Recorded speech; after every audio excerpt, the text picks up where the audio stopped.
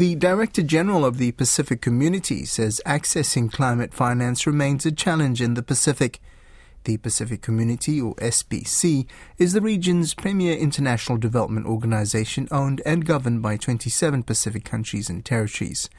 Dr. Stuart Minchin told RNZ Pacific's Moira Tulai-Patela that it has a division of climate change and environmental sustainability that works specifically to help countries with climate finance because it's such a complex process.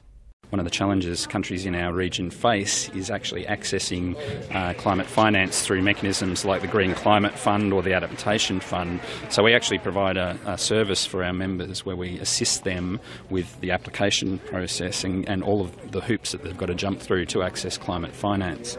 As well as that, across our whole portfolio, not just in our climate change division, but in our fisheries and marine ecosystems division, in our agriculture division, and even public health and other areas, we're actively working on climate change projects. So a great example out of the COP26 was you may have seen this in the news about Pacific tuna moving in response to climate change and the patterns of the tuna aggregations actually moving out of what are exclusive economic zones of Pacific countries and into international waters in the future in response to climate change, and the impacts that will have on royalties and income to Pacific nations is very important. So that was critical work. It was published in Nature Sustainability and it was released around the COP26 process, and it was done by our scientists. So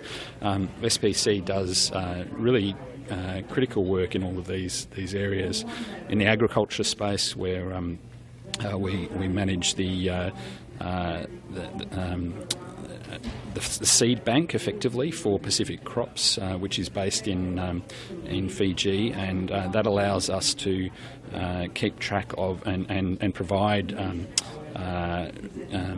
seedlings and seeds to allow recovery when there are cyclones and disasters that occur. So, for example, with the recent Tonga volcano and tsunami, we were able to provide immediately $100,000 worth of seeds directly to Tonga to allow them to immediately replant and support their food system getting back on its feet straight after the disaster. So. I was just thinking, actually, as you were saying it, because obviously Samoa and American Samoa were hit by a Tyro blight a couple of years ago in the 90s, from memory, after one of the cyclones. So obviously they would have benefited from a project like this. Absolutely. So CPACT, which is this facility that is our effectively genetic library of crops and trees, is actually the largest taro repository for taro genetic resources in the world,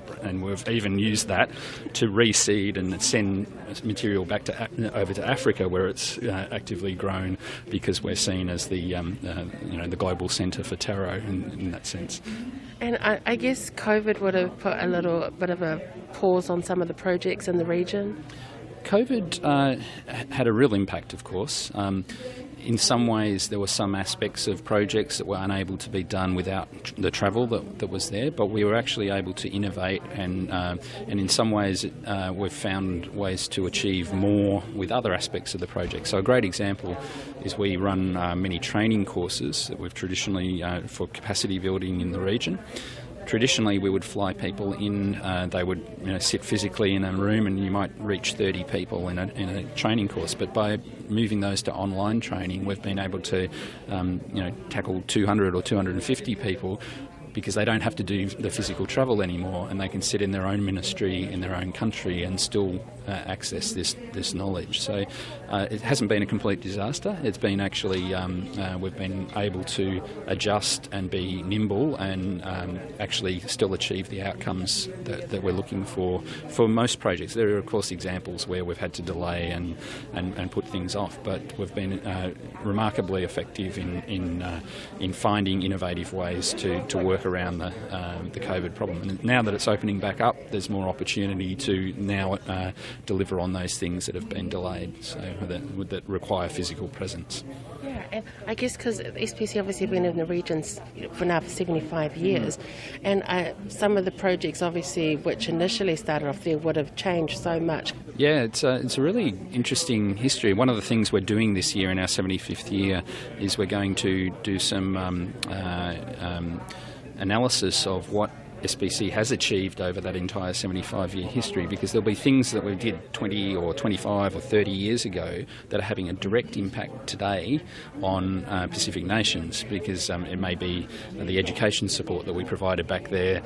We actually find that many of the politicians in the region have either been directly impacted by SPC through training or development, or they've worked for us in many cases. So yeah, exactly. So the footprint that SPC has in this region is hard to overestimate, because we've been around for so long.